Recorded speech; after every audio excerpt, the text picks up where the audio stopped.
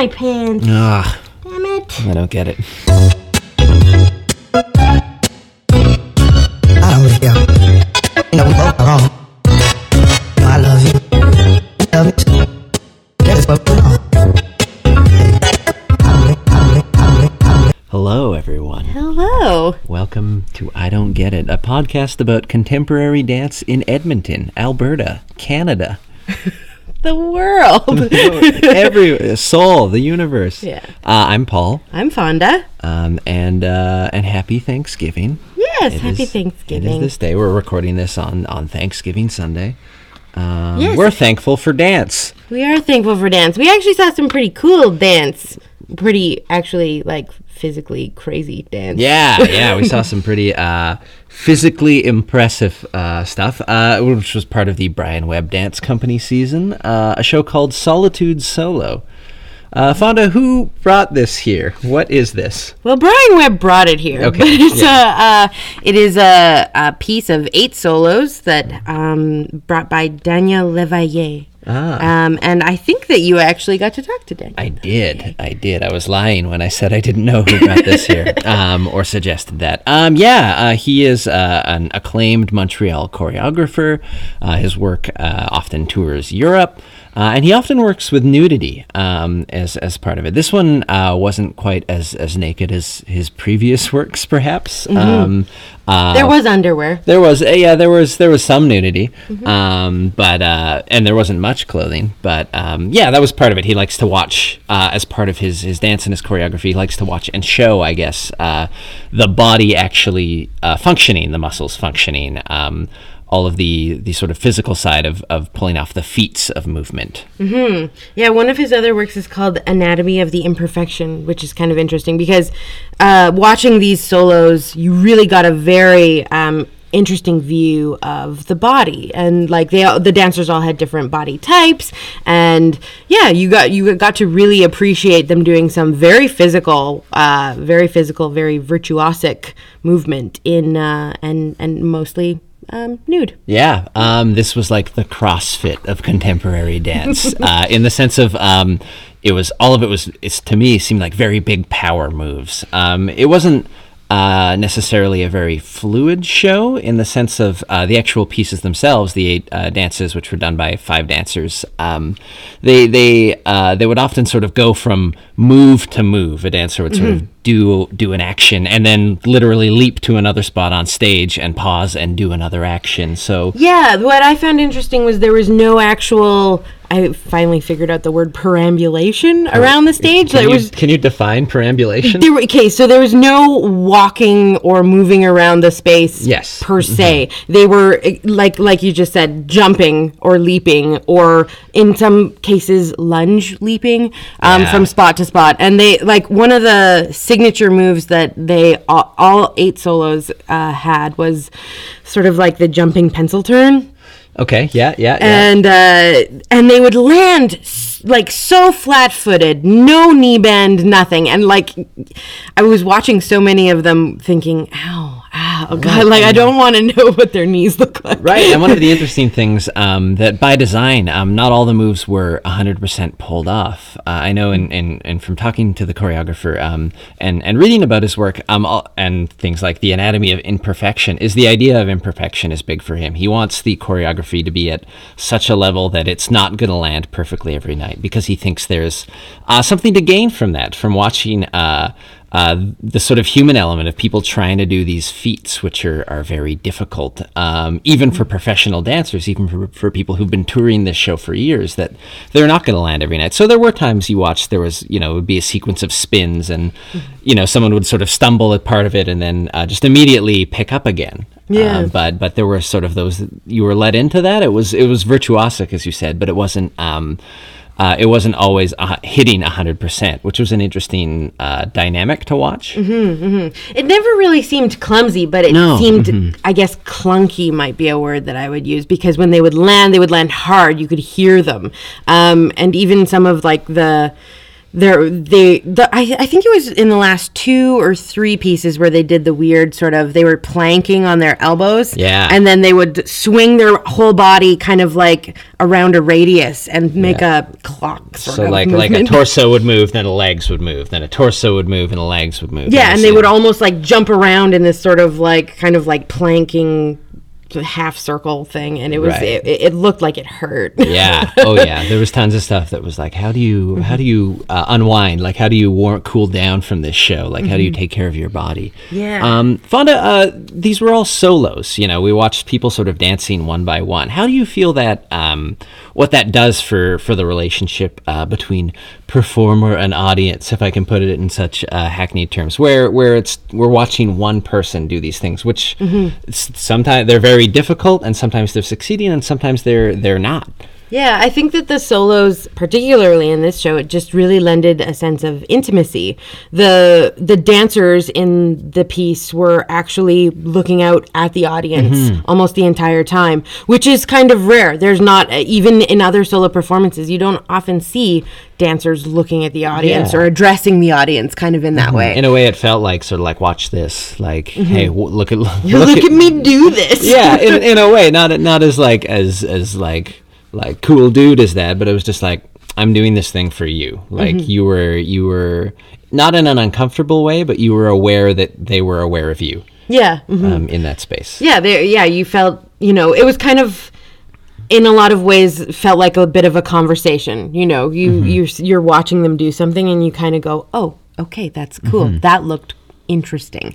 And then they kind of look at you and do something else. Yeah, and that was part of it, because it was sort of broken up, and they would often be looking at you in between these big moves or these sort of pencil turns or jumps. It sort of felt like you were constantly being checked in with as an audience. And then they would actually do a lot of it facing the back as well. They would do a movement facing front, they'd stop, look out, and then they would pivot, turn back, and do it again. And it kind of lent a different, of course you got to see their amazing muscular backs. Oh my gosh. doing another movement. But then, you kind of watch it a little bit differently when you don't feel you're engaging with the person necessarily. And they had these really, all of the solos used these beautiful moments of suspension where they were either very slowly kind of falling or just moving very kind of like a little bit to emphasize, how a certain kind of like sculptural position looked. Yeah, in a way, there was lots of moments that felt sculptural, because sort of we were in very little clothing, so you were seeing the body on full display. Some of the moves were very slow, which isn't to say they weren't difficult or powerful, but there were sort of these almost poses in that way. Like it felt like, in a way, you could have like brought in an art class and been like, and they're going to hold this for 5 minutes. Here's your 5-minute pose, of a man slowly falling. Just a little movement to it, right? Yeah. So I mean, there was a great one of sort of the signatures that they had as well was they'd almost be like laying on the floor in a full split, but their torso and arms are suspended just inches off the floor, and they hold this position like it looks like they're about to fall. Yeah, but it was one of those things you watched and your mouth slowly opened as you watched, and you're like, oh my god. It's just like, I wonder what his calves feel like right now. Yeah, exactly. Let's talk about the music, maybe, as something that. Yeah, I wanted to ask you about the music, because you said that when you interviewed the choreographer that he had some interesting points about the Sure, music. yeah. So all of these were set to Bach's violin sonatas, if I'm not mistaken. So there was a very sort of singular musical tone to it. And the choreographer talked about music isn't part of the creation process. It's sort of added in afterwards while he's working. It's not the movement isn't based or connected to the music, but if he had his way, his druthers, he would perform these in silence. But there's something about silence when we're watching movement like this that feels too dramatic, that sort of makes it feel awkward. You sort of need that some level of sound, so you're not just hearing someone like pant and leap and their body crack. Maybe it was just to cover like ankles cracking. You need a little bit of a carrier for this kind of stuff. But also, I didn't really feel that the music actually matched what was going on. No. It was, so Bach's violin solos are, amazing pieces of music. They're all like solos as well. Yeah. And they're all just kind of like, a certain length. So I think it lent a little bit of maybe consistency to the solos, but also, I know that when the choreographer said the music was a little bit more of an afterthought, as soon as I heard the music, I thought, wow, this is actually perfect for this show. Yeah. Because it's these solos and it's really like, and they're all quite different too, the sonatas. One thing I found really interesting was they wouldn't, they didn't all start at the same time, so sometimes there'd be a few minutes of movement, and then just as someone lands a jump or something, the violin would kick in sort of after these blocks of silence, or it would end just before someone finished their movement, so they would keep doing those movements and then someone else would come out. So I found that lack of lining up was really interesting, and sometimes lent a move or a moment a lot of drama. I always kind of wonder what the stage manager's notes look like on a performance like this, because there are certain times when the music is supposed to start, and there are times that I don't even know what I would have as a note saying, he lifts his arm up and press play. Yeah, he planks forever, and then when he pivots, What did you think of the last musical piece being included? Oh yeah, and then after this sort of ubiquitous sonatas, there was a ukulele cover of "Somewhere Over the Rainbow." That I don't know. I guess on one hand, it sort of lent the piece a conclusive sense. Like if you didn't know there were 8 solos, it was like, oh, the music changed. This is probably the last one. It's sort of like a finality song. But at the same time, I mean, it just sort of felt tacked on, I guess, more so than the violin pieces, which sort of through their consistency sort of gave the show a very particular tone. This one just sort of felt like add in a closing song. Yeah, a song that sort of everyone kind of knows. It's this ukulele cover that I'm pretty sure that I've heard a million times before. Yeah.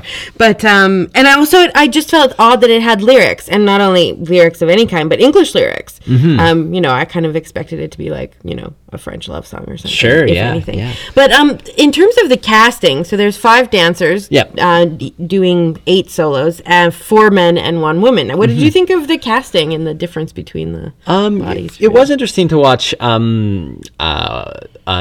of the choreography had felt like it was variations on some of the same ideas. So there were some movements that showed up in all of the pieces, or what felt like all of the pieces, certain motions, but so it was interesting to see different bodies perform those motions, I guess, on one hand, and sort of see how a very tall and lanky body does it versus someone who's a little more sturdy and short, versus a masculine body or a feminine body. I think that was what stood out for me. Also, I guess all of them sort of had what I would call like a character move. In that there would sort of be like one character, sort of the through line of their piece, they would sort of gyrate their hips at certain points, or one person would sort of strike like a shooting duck on roller skates pose, like one leg kicked out and like fist arms up.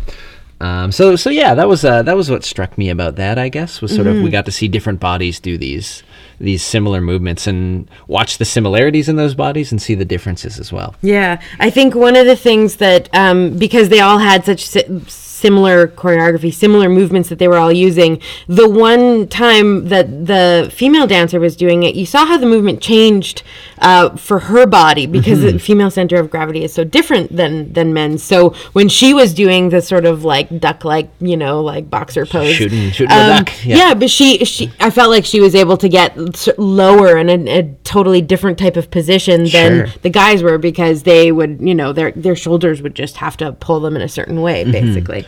Yeah, if I had a gripe with this show, I felt like the one thing with the so many dancers doing variations on the same thing, there was sort of a level of sameness to it all after a while. Like they were all impressive feats, and it was interesting to see these things happen with bodies. There's a bug running on the microphone right now. Ew! I wonder if you can hear it.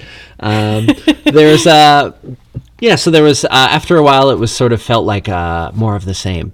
would be a thing. And it was interesting to watch these different bodies go through that, but it was also like very similar at times. There were times when I'd find after about the fourth solo where I would sort of recognize what was going on and feel myself checking out a little bit. So it was like, oh, I know what this is now.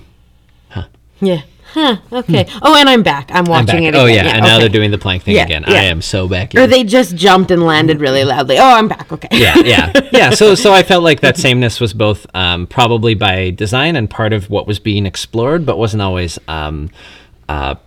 the most engaging way of approaching a piece like this. Yeah, I think I have to agree a little bit, and also I felt that some of the performers, I felt the conversation was a little bit better. Sure, you know, like our like performer audience conversation. Yeah. I had I just felt more engaged with a couple of them, particularly the one curly haired guy. Yeah. He had like great jumps and like really he was also did the hip thing too. Right. Yeah. Cool. So, well, that was Solitude Solo. It was pretty cool. Do you think you got it? I think I got it. There were points when I got it to the point when I was like, all right, I get it. And I sort of checked out a bit, but I certainly got it. And there was a very impressiveness to what was going on, as you used the word virtuosic, and that certainly came through in the motion, I guess. Yeah, it was super athletic. It didn't feel really graceful or pretty at any time, but you definitely got an appreciation for the bodies and kind of what they were going through. Yeah, truly. Cool. Okay, so we've got a lot of dance coming up. Yeah. Like crazy times. It's always like once the fall kicks in, post Thanksgiving, we are rock and rolling. Yeah. So first up, I guess at the end of the month here, we've got Ben Camino is visiting Mile Zero Dance's space, Spazio Performativo. Yeah. And he's coming on October 23rd and 24th. And I just have to say that the press photos for that look really cool. He's got wild hair and like some big beast growl face going on. So. Beast growl face. Go for the beast growl face. Stay it for the dance. Super cool. After that, City Ballet, Edmonton's sort of independent ballet company, is doing a show called Enigma, which is based on the music of Leonard Cohen. That's happening at the Timms Center on October 30th and November 1st. Maybe they're going to try and give Alberta Ballet a run for their money doing, like, you know, the musicians, contemporary ballet. Just like a West Side Story, like a pop ballet dance-off. Like, with Leonard Cohen music. Dance me to the end of love. Great. What's coming up after that? After that, speaking of Alberta Ballet, Paul Taylor Dance Company is coming, and they're playing as part of the Alberta Ballet season at the Jubilee on November 6th and 7th. I'm really excited about that show. Why? Because I don't think they've ever been here before. Great. And Paul Taylor is one of the kind of seminal modern dance choreographers in America. And if we want to talk about the difference between modern and contemporary dance more time. Which we do. Modern and during the like pre-Pomo era, right? Modern dance. He's the guy. Paul Taylor was a contemporary and a student of Martha Graham and such. So I think that should be pretty cool. Great. And then we have Convergence, Good Women Dance's annual showcase show happening November 26th to 28th at Le Uni Théâtre. The Good Women have actually announced that they're having a full season this year. It's like their first time that they're presenting a full season of work. I believe there's sort of 5 shows that are sort of encapsulated in that, Convergence being one of them, and then a couple others in the spring, which are all sort of packed in with varying either co-productions with companies or what's cooking or other things they're doing. Yeah, so that's neat. So congrats on that, Good Women, on having the season drop. I like the old S drop. Okay, so thanks everyone for listening, and we hope you're doing real well. Go watch some dance. Bye-bye.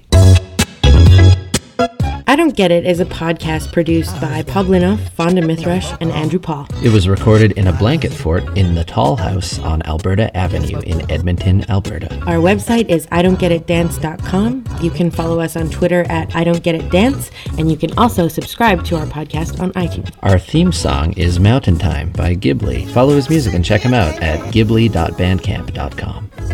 Sitting here thinking